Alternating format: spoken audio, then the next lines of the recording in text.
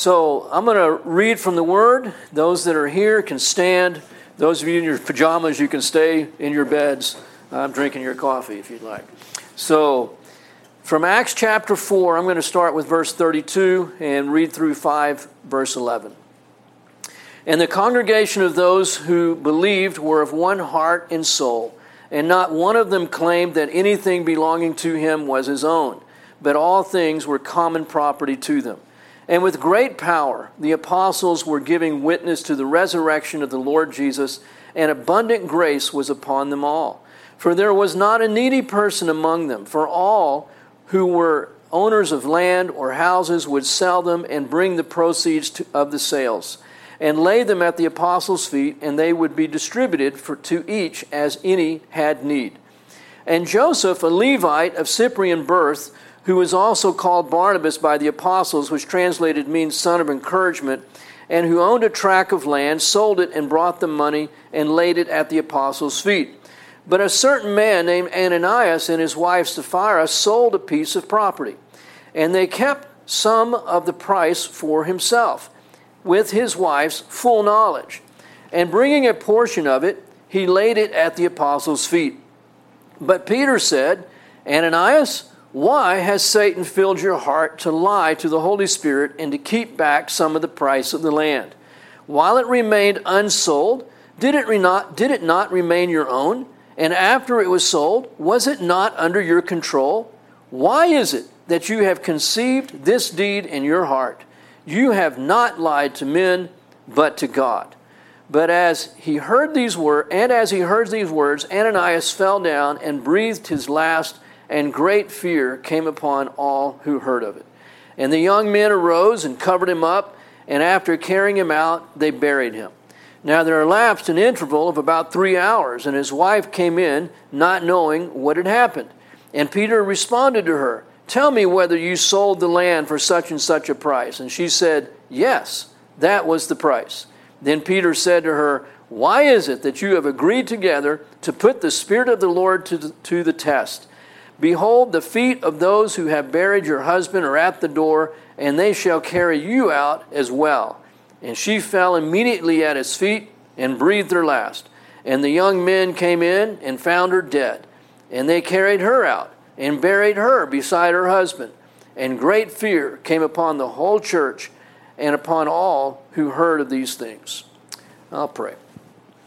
God, I do thank you so much for your word and for your faithfulness to us. Lord, we need you, and we don't want to deal with you in ways that are beneath you, not worthy of you, God. I thank you for this passage of Scripture that causes us to see your holiness, your greatness, and to worship you in fear and in reverence as you deserve. And I pray that you would just minister to us, God, as you know that each of us need during these troubling times. In Christ's name, amen. You may be seated. Well, I'll tell you, it feels to me that with these passages of Acts are very appropriate. I don't know whether you all feel the same, but for me personally, going through each of these passages I felt has been very, very timely. And I read these two passages together, the end of chapter 4 and the beginning of chapter 5, because they serve as a very strong contrast to each other. The first part that I read there, 32 through 35, is again a summary statement of the church and how it's doing at this time, and it's characterized by great power and great grace. One thing that's not said is great unity. And I think that the generosity that we see here, and last Sunday I talked about the great grace was manifest in their ability to let go of their possessiveness concerning what they owned, and not to be hoarding, but to release it and to bless others with what they had, other people that were in need. And certainly it takes the grace of God to have an eternal perspective on our possessions and be able to have the freedom to release those and let the Lord take them and use them to bless other people. That it takes the grace of God. But what was motivating these people was obviously unity. There was a very powerful sense of unity. And it's like, it may be hard to give to somebody that you don't know very well, but the closer you are to people, the more tight that relationship is, particularly within family, the easier it is to give, and the quicker we give. We don't even have to pray about it. I mean, we love them, we're related to each other in Christ or by blood, and it's just not even a thought. Sure, yes, absolutely, I'll help you. And I think it was this strong sense of unity that was really motivating this people at this time. And no wonder that Paul will say to the Ephesians that we are to be diligent to maintain the unity of the Spirit that God has given us. Because it's everything. And I've often said, as I've thought about prayer and why God encourages us to pray corporately, it's not because God's impressed with numbers, but the expression of unity when we pray together corporately is something that blesses the heart of God. And it is very, very significant. So the Spirit of God encourages us to pray corporately, and because that's the time when we stand together in unity. And this giving was an expression of that unity. And it says in verse 34, there was not a needy person among them, for they were all the owners of lands and houses were selling them. And then there's this phrase, and they were bringing the proceeds of the sales, and they would lay them at the apostles' feet. Now, I don't think that was necessarily literal, that they put the money right at the feet of the apostles, but it is a statement that they were surrendering the money to someone else's responsibility, someone else's authority, without thought, without question. And so this speaks not only of the unity of the church, the great power of the church, the great grace of the church, but the great integrity of the church. That people could just surrender their life savings over to these apostles and have no question that it would be handled rightly. Nobody's going to be embezzling it. Nobody's going to be pilfering from it. It's not going to be any misappropriation of funds. Nobody's going to get rich off of this, that this money is going to be used right, because they could trust these men because they were men of integrity. And so there's no longer apparently there's so many people that have come to faith in Christ now in this short time that it would not be possible to know everyone's needs. Because earlier in chapter 2, they're giving money directly to people in need. Now they're giving the money to the apostles and letting the apostles distribute the money where there's need. And so that tells us the church is growing and it's becoming more complicated in meeting people's needs.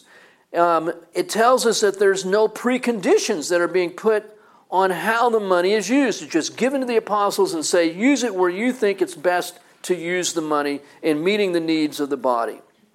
So it was according to need.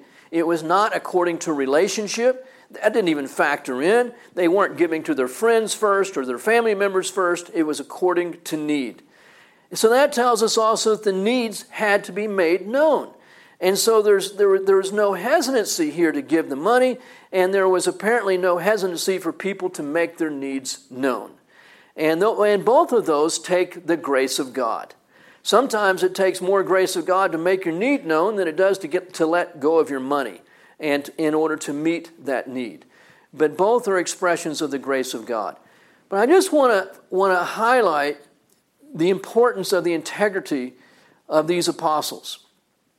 I tell you, few things have bothered me more than when I have sensed that people do not trust me personally, or the ministry of Bernie Bible Church, or the ministry of His Hill. Thankfully, it has rarely happened. But when I know what it's like to have your integrity challenged. And it's troubling. But it is especially troubling for me when I think about the integrity of the leadership at Bernie Bible Church, which I have absolute confidence in all the elders, in all the deacons. There's not a man there that has ever lied to me, that has ever been deceptive, that has ever in any way shown himself to be anything other than 100% trustworthy. And I thank God for that.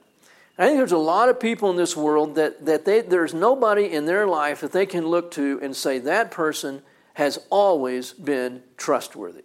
They have never lied. They have never deceived. I could trust them with my own money and not have any question that it'd be handled exactly as I wanted it to be handled. And I thankfully have lots of people in my life that way. And a lot of them are at Bernie Bible Church, which I'm deeply grateful for, as well as here at His Hill. And it's a gift from God. And again, it's an expression of what God does in people's lives. And it's something that we should not take for granted, because it isn't always there. We've all heard way too many stories about churches and ministries where money is mishandled, misappropriated, and it is a black eye on the name of God. And so it is a great thing when we can have absolute confidence that everything is being handled the way that it should be.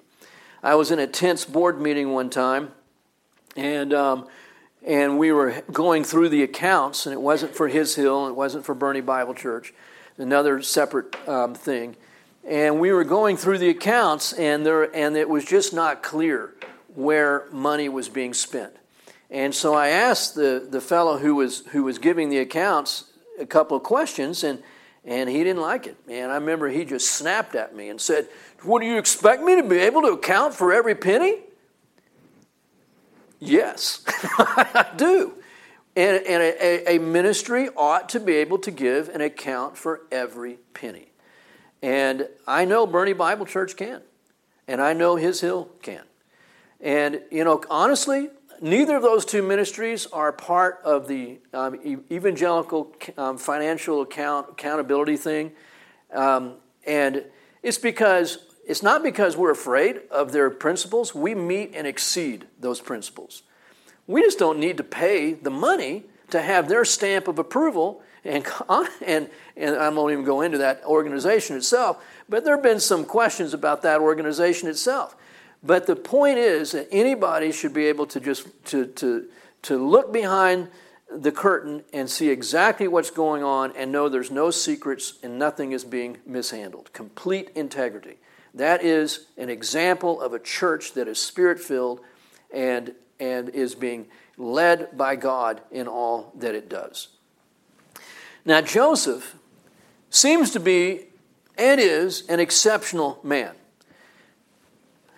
But that's sad, because he shouldn't be exceptional, just as this early church would be exceptional from how things are today. Shouldn't be.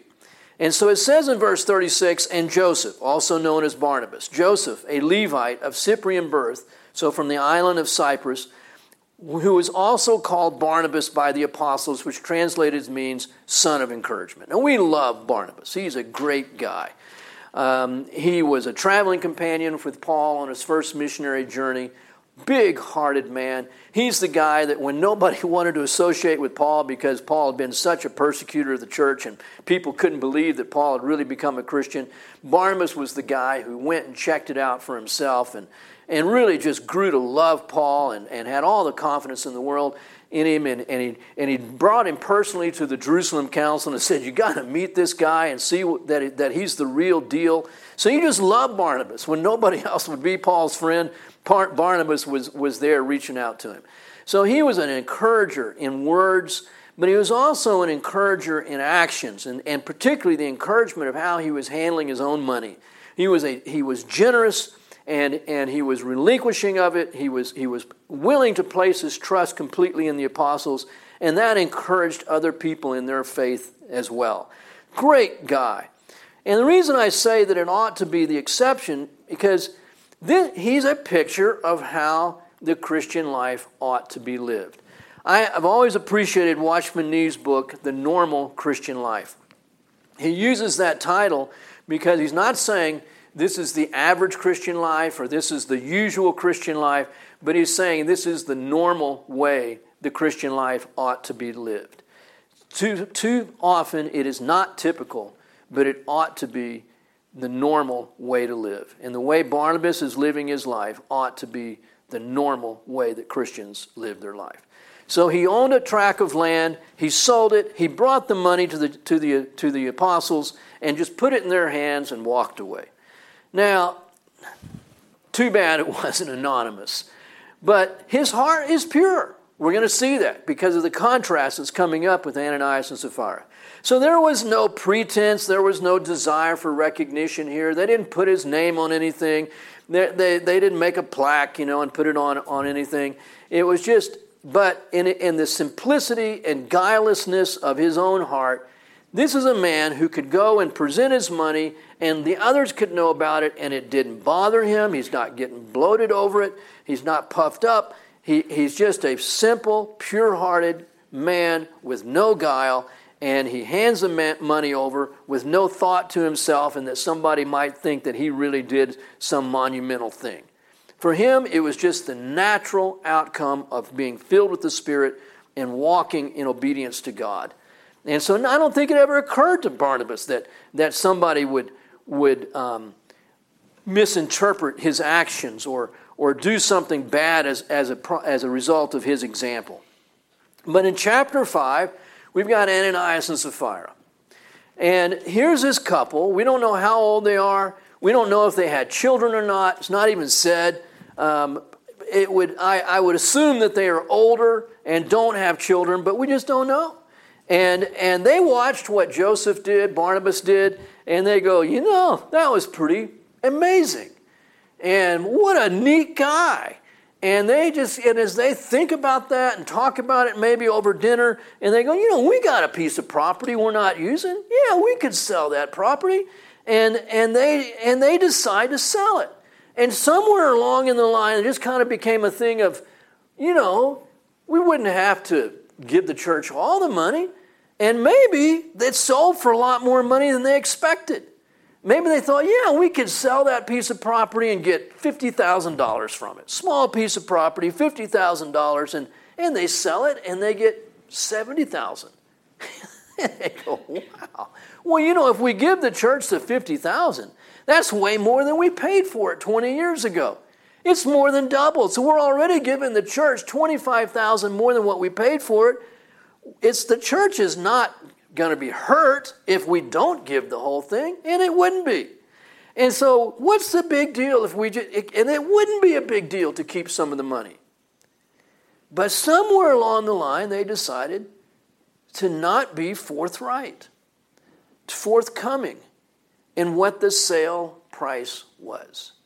And they misrepresented how much money they got from the sale of the land. And that's the problem. So it says, a certain man named Ananias and his wife Sapphira. Now, by the way, sometimes names are pretty significant in what they mean. And Ananias' name means God is gracious.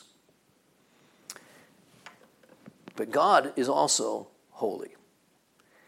And he should have remembered that. So maybe he's just banking a little too much on the grace of God, when he should have been thinking more about the holiness of God. So Ananias and his wife Sapphira, they sold a piece of property. And they kept back some of it for himself. And kept back some of the property for himself. So that seems to be, he took the initiative. The husband here, this was his plot, his scheme.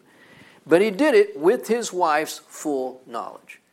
Now, it doesn't say whether she opposed it, whether she raised an objection, but it does say Ananias is more to blame here than his wife. And bringing a portion of it, not the whole thing, he laid it at the apostles' feet, just like Barnabas did. End of story. Not quite. And maybe as he was getting ready to turn around and walk out, Peter says, excuse me, I got a question for you, Ananias.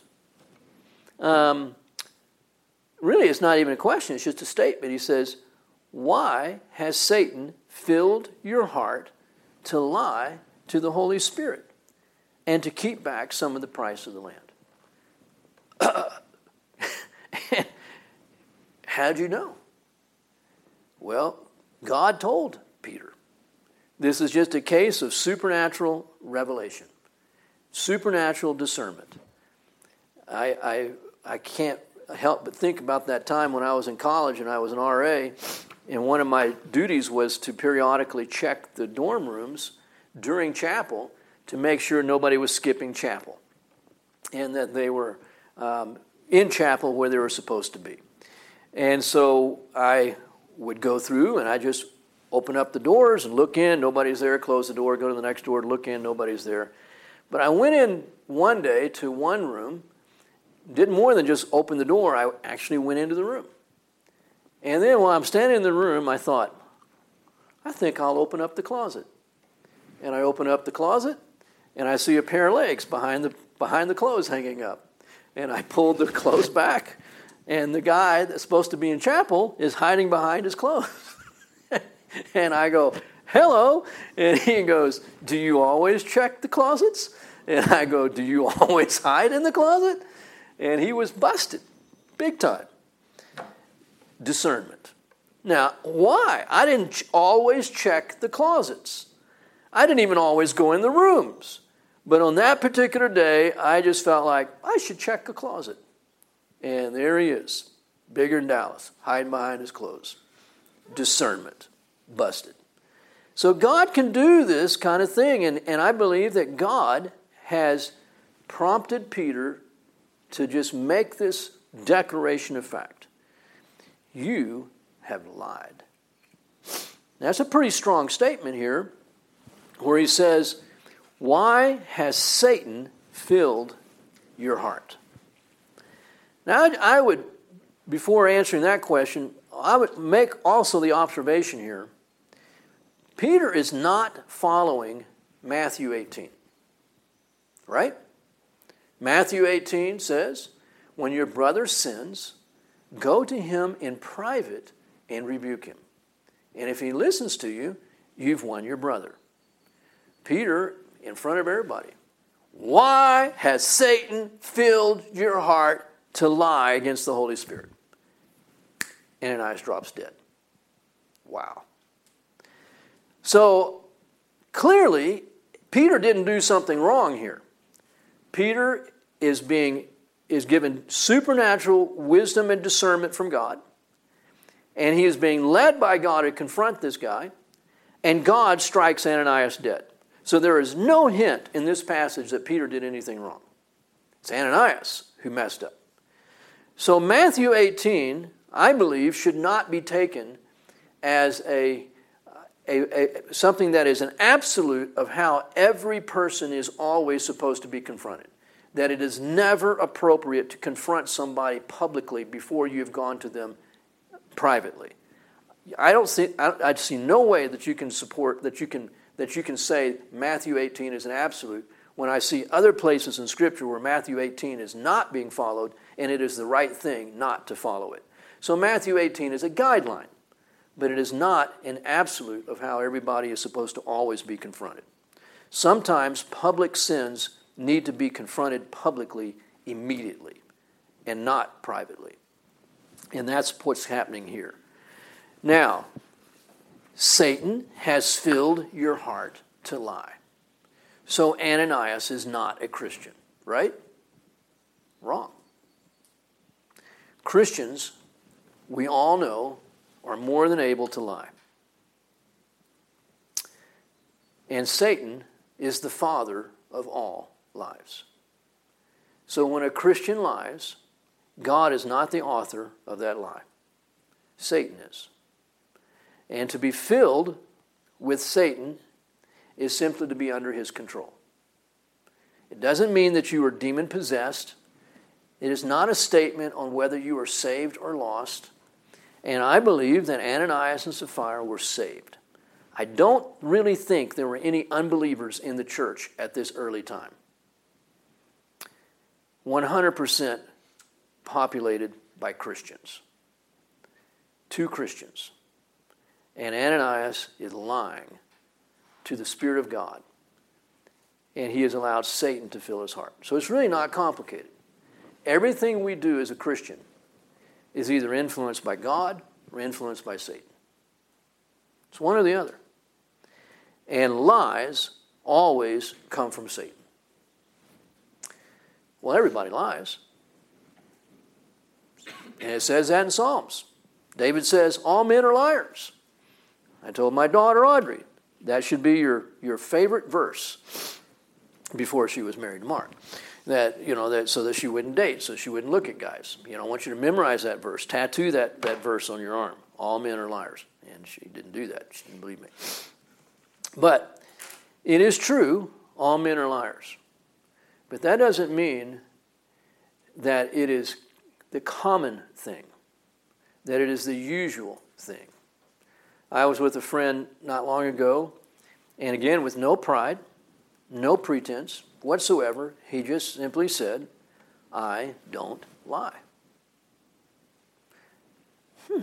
And I've thought about it, and I've thought, I've known this guy for over 20 years.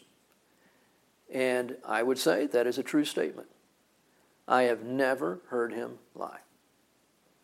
And I would not expect him to lie. I've seen him go through some difficult circumstances, and he has never lied. He is a trustworthy man. We have a friend who does not. He lives in a country where bribes are what everybody does. Everybody takes bribes. Everybody gives bribes. And he is a national in this country, and he has never, since becoming a Christian, taken or given a bribe. In a country where it is impossible to do business without taking or giving bribes. And he has never. And now he is being brought, whenever this virus is lifted, he has to stand before a commission on corruption, being accused of corruption when he has been without any corruption whatsoever. And he knows the charges are false. He's done nothing wrong. But he knows that this commission has great authority even to put people in prison. But the reason they would do that is because they want a bribe. And so he stands to go to jail. But to get out of jail, all he would have to do is pay the bribe. And he won't go to jail. Now, hopefully he won't go to jail anyway, but he could. And he is fully prepared to go to prison, go to jail, rather than pay the bribe. I'm impressed. So there are people in this world, Christians, many of them, who are truly people of integrity.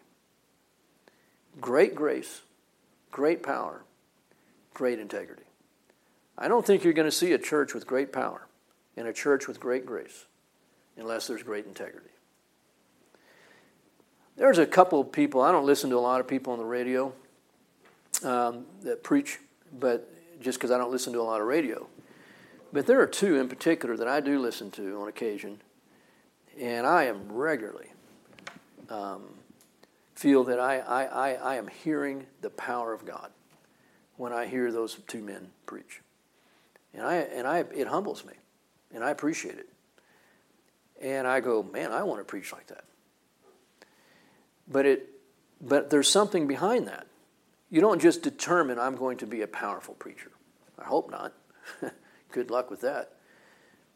But that is a manifestation, the fruit, the evidence of a pure life. You can't preach, you can't demonstrate, you can't live in the power of God without having a pure heart. A simple and pure devotion to Jesus Christ, which means integrity. If there's no integrity, there's not going to be any power. And so this is a powerful church because it's a church that is pure and simple in its devotion to Jesus. It's a church of integrity. The apostles demonstrate that. Everybody's demonstrating that. That's why this is a big deal. And so when Ananias lies about how much money he sold the property for, it's not a little white lie. There are no such things. It's simply a lie. And Satan is the father of all lies. And God kills him. Wow. That's the way to start off a church movement. Just kill anybody that misrepresents things. Kill all the hypocrites. Some people would say, well, I wish God had kept on doing that. Because we all know we're all hypocrites and the church is full of hypocrites. It's one of the biggest accusations, faults the world has with the church. There's probably no better time to impress something on somebody than early on. When campers come to His Hill, we tell the counselors, the first night is when you need to make an impression.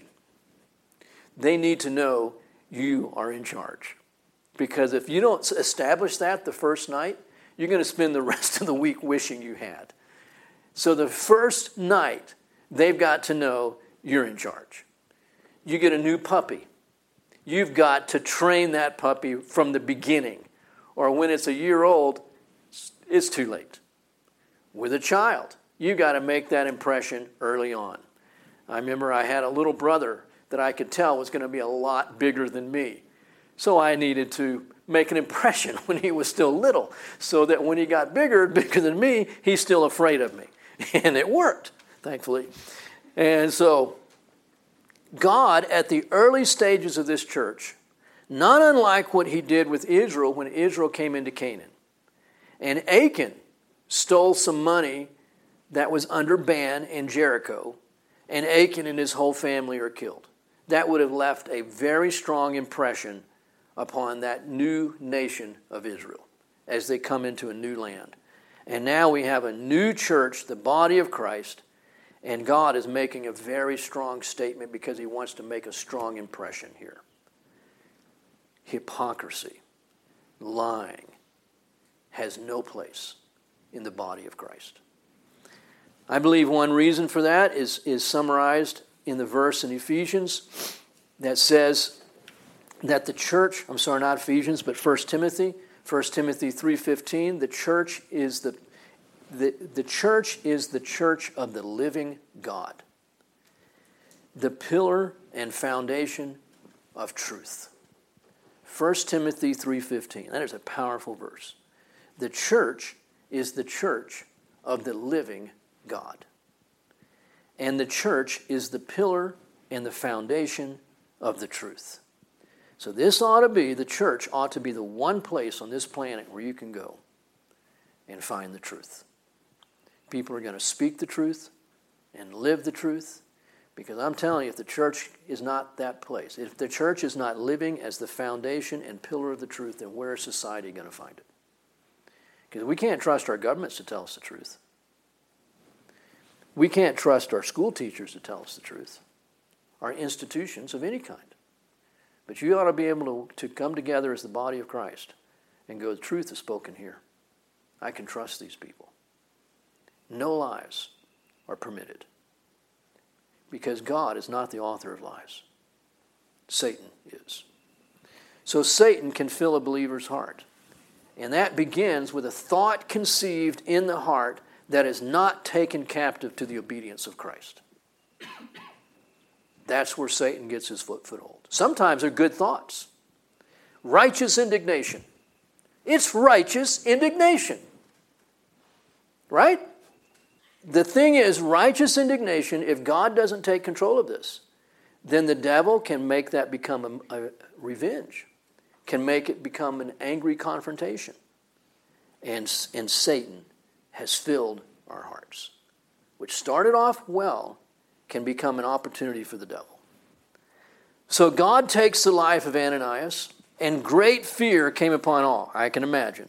Verse 5, and as he heard these words, Ananias fell down and breathed his last, and great fear came upon all who heard of it. Oh, goodness. And everybody's probably thinking, have I said anything that I shouldn't have said? Did I misrepresent myself? Oh, my word, right? And so you know that they are really, really careful now about everything they say and everything they do. Amen. As we should be, because He's a holy God and He is not to be trifled with. So I'm not trying to say that we live in fear of God all the time, but I am saying we should fear God. That we should not let the grace of God cause us to forget that He's a holy God. And there is simply no room for hypocrisy or for lying. Here's a thought for you. hold your finger here in Acts 5 and go over to Galatians chapter 2. Speaking about hypocrisy and not being straightforward about the truth. Peter says, why have you let Satan fill your heart that you have lied against the Holy Spirit? Okay, Peter, now the shoe's on the other foot.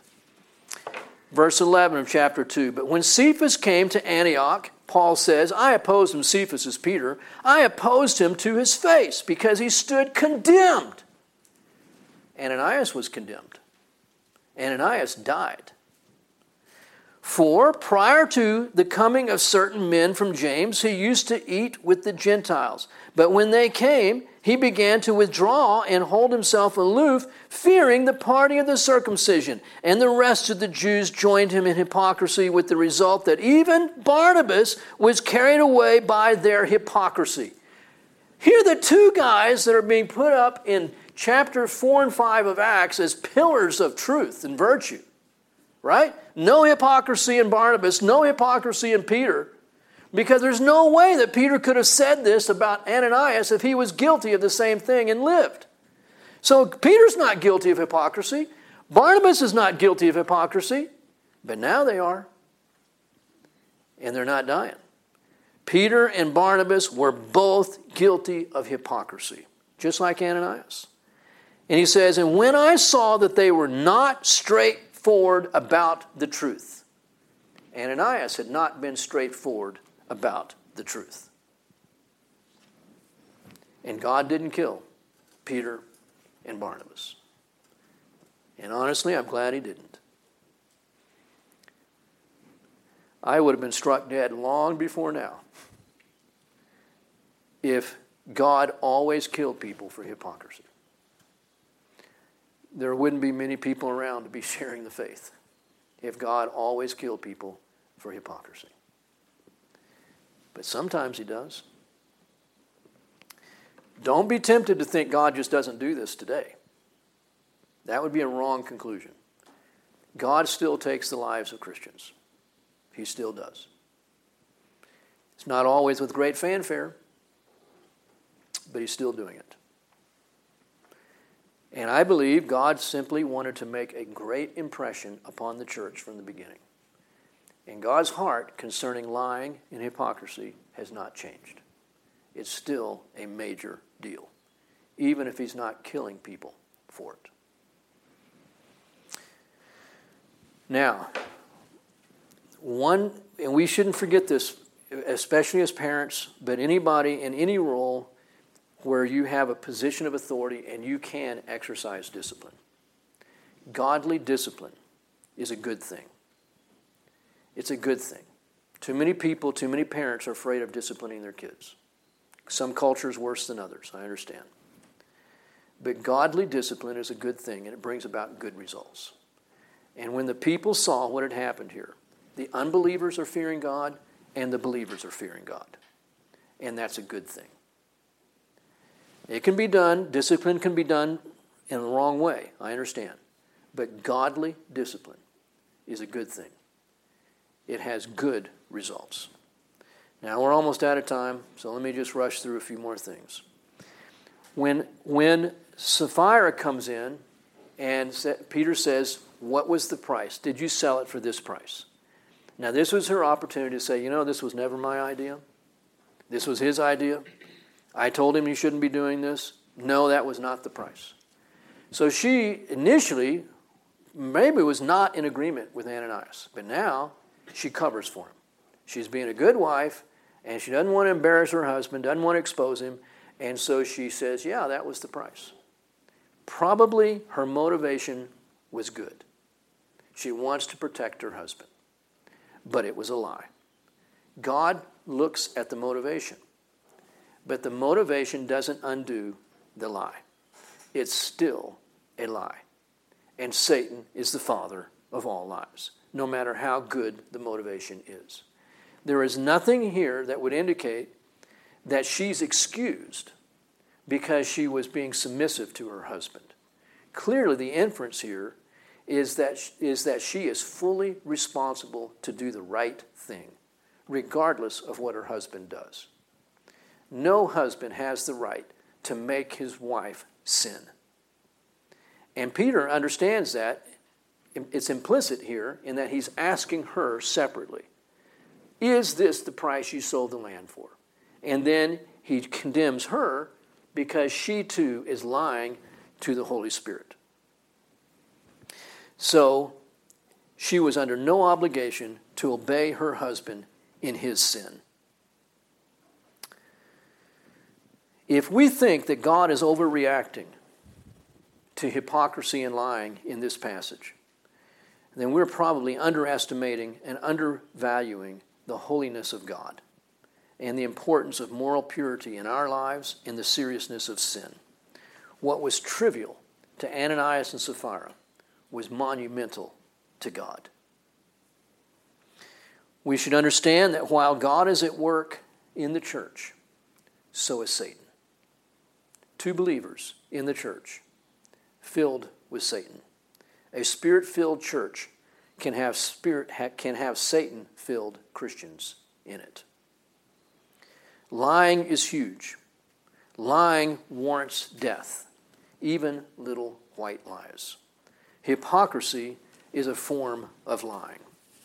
They tempted God or they tested God. How do we do that? We tempt God or we put God to the test when we see how far we can go before God disciplines us. There is a direct correlation, and this is maybe one of the biggest things I want to say this morning. There is a direct correlation between the power of the church and the purity of the church. Between the internal spiritual integrity of the church and the external spiritual impact upon society. So let me say that again. There is a direct correlation between the power of the church and the purity of the church. A direct correlation between the internal spiritual integrity of the church and the external spiritual impact that the church has upon society.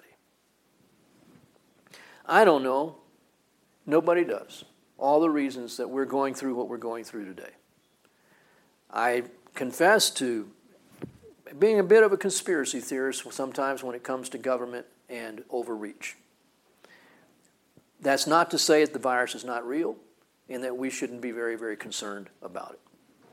And it's not to say that we shouldn't honor and obey our governments. But God's doing something much bigger than simply trying to keep people alive. We see from this passage, God is not always concerned about keeping people alive. Sometimes he takes the lives of people. And we can have concern to keep every single person alive, and God's saying it's time for some people to go. That's another lesson, another story. Well, all I'm saying is I don't know. I do not know all that God is wanting to accomplish through this virus. But I think it's safe to say he wants the purity of the church. He wants us to be serious about God and not to be trifling with who God is, as we are too prone to do in the church in North America. To not take God seriously, to trust in our money, to trust in our institutions, to trust in our own health. But we're not trusting God. And God wants his bride pure. No other gods before him. Not our money, not our institutions, not our health, just God only. A simple and pure devotion to him. So I found this passage to be very timely for me. Haven't liked it a whole lot because there are different areas of my life that God's been putting his finger on and saying, get pure. Come back to that place of being simple and pure in your devotion to Jesus, because it's a big deal. I'll close this in prayer. Father, I thank you for your word that says that you desire truth in the innermost being. Psalm 51:6.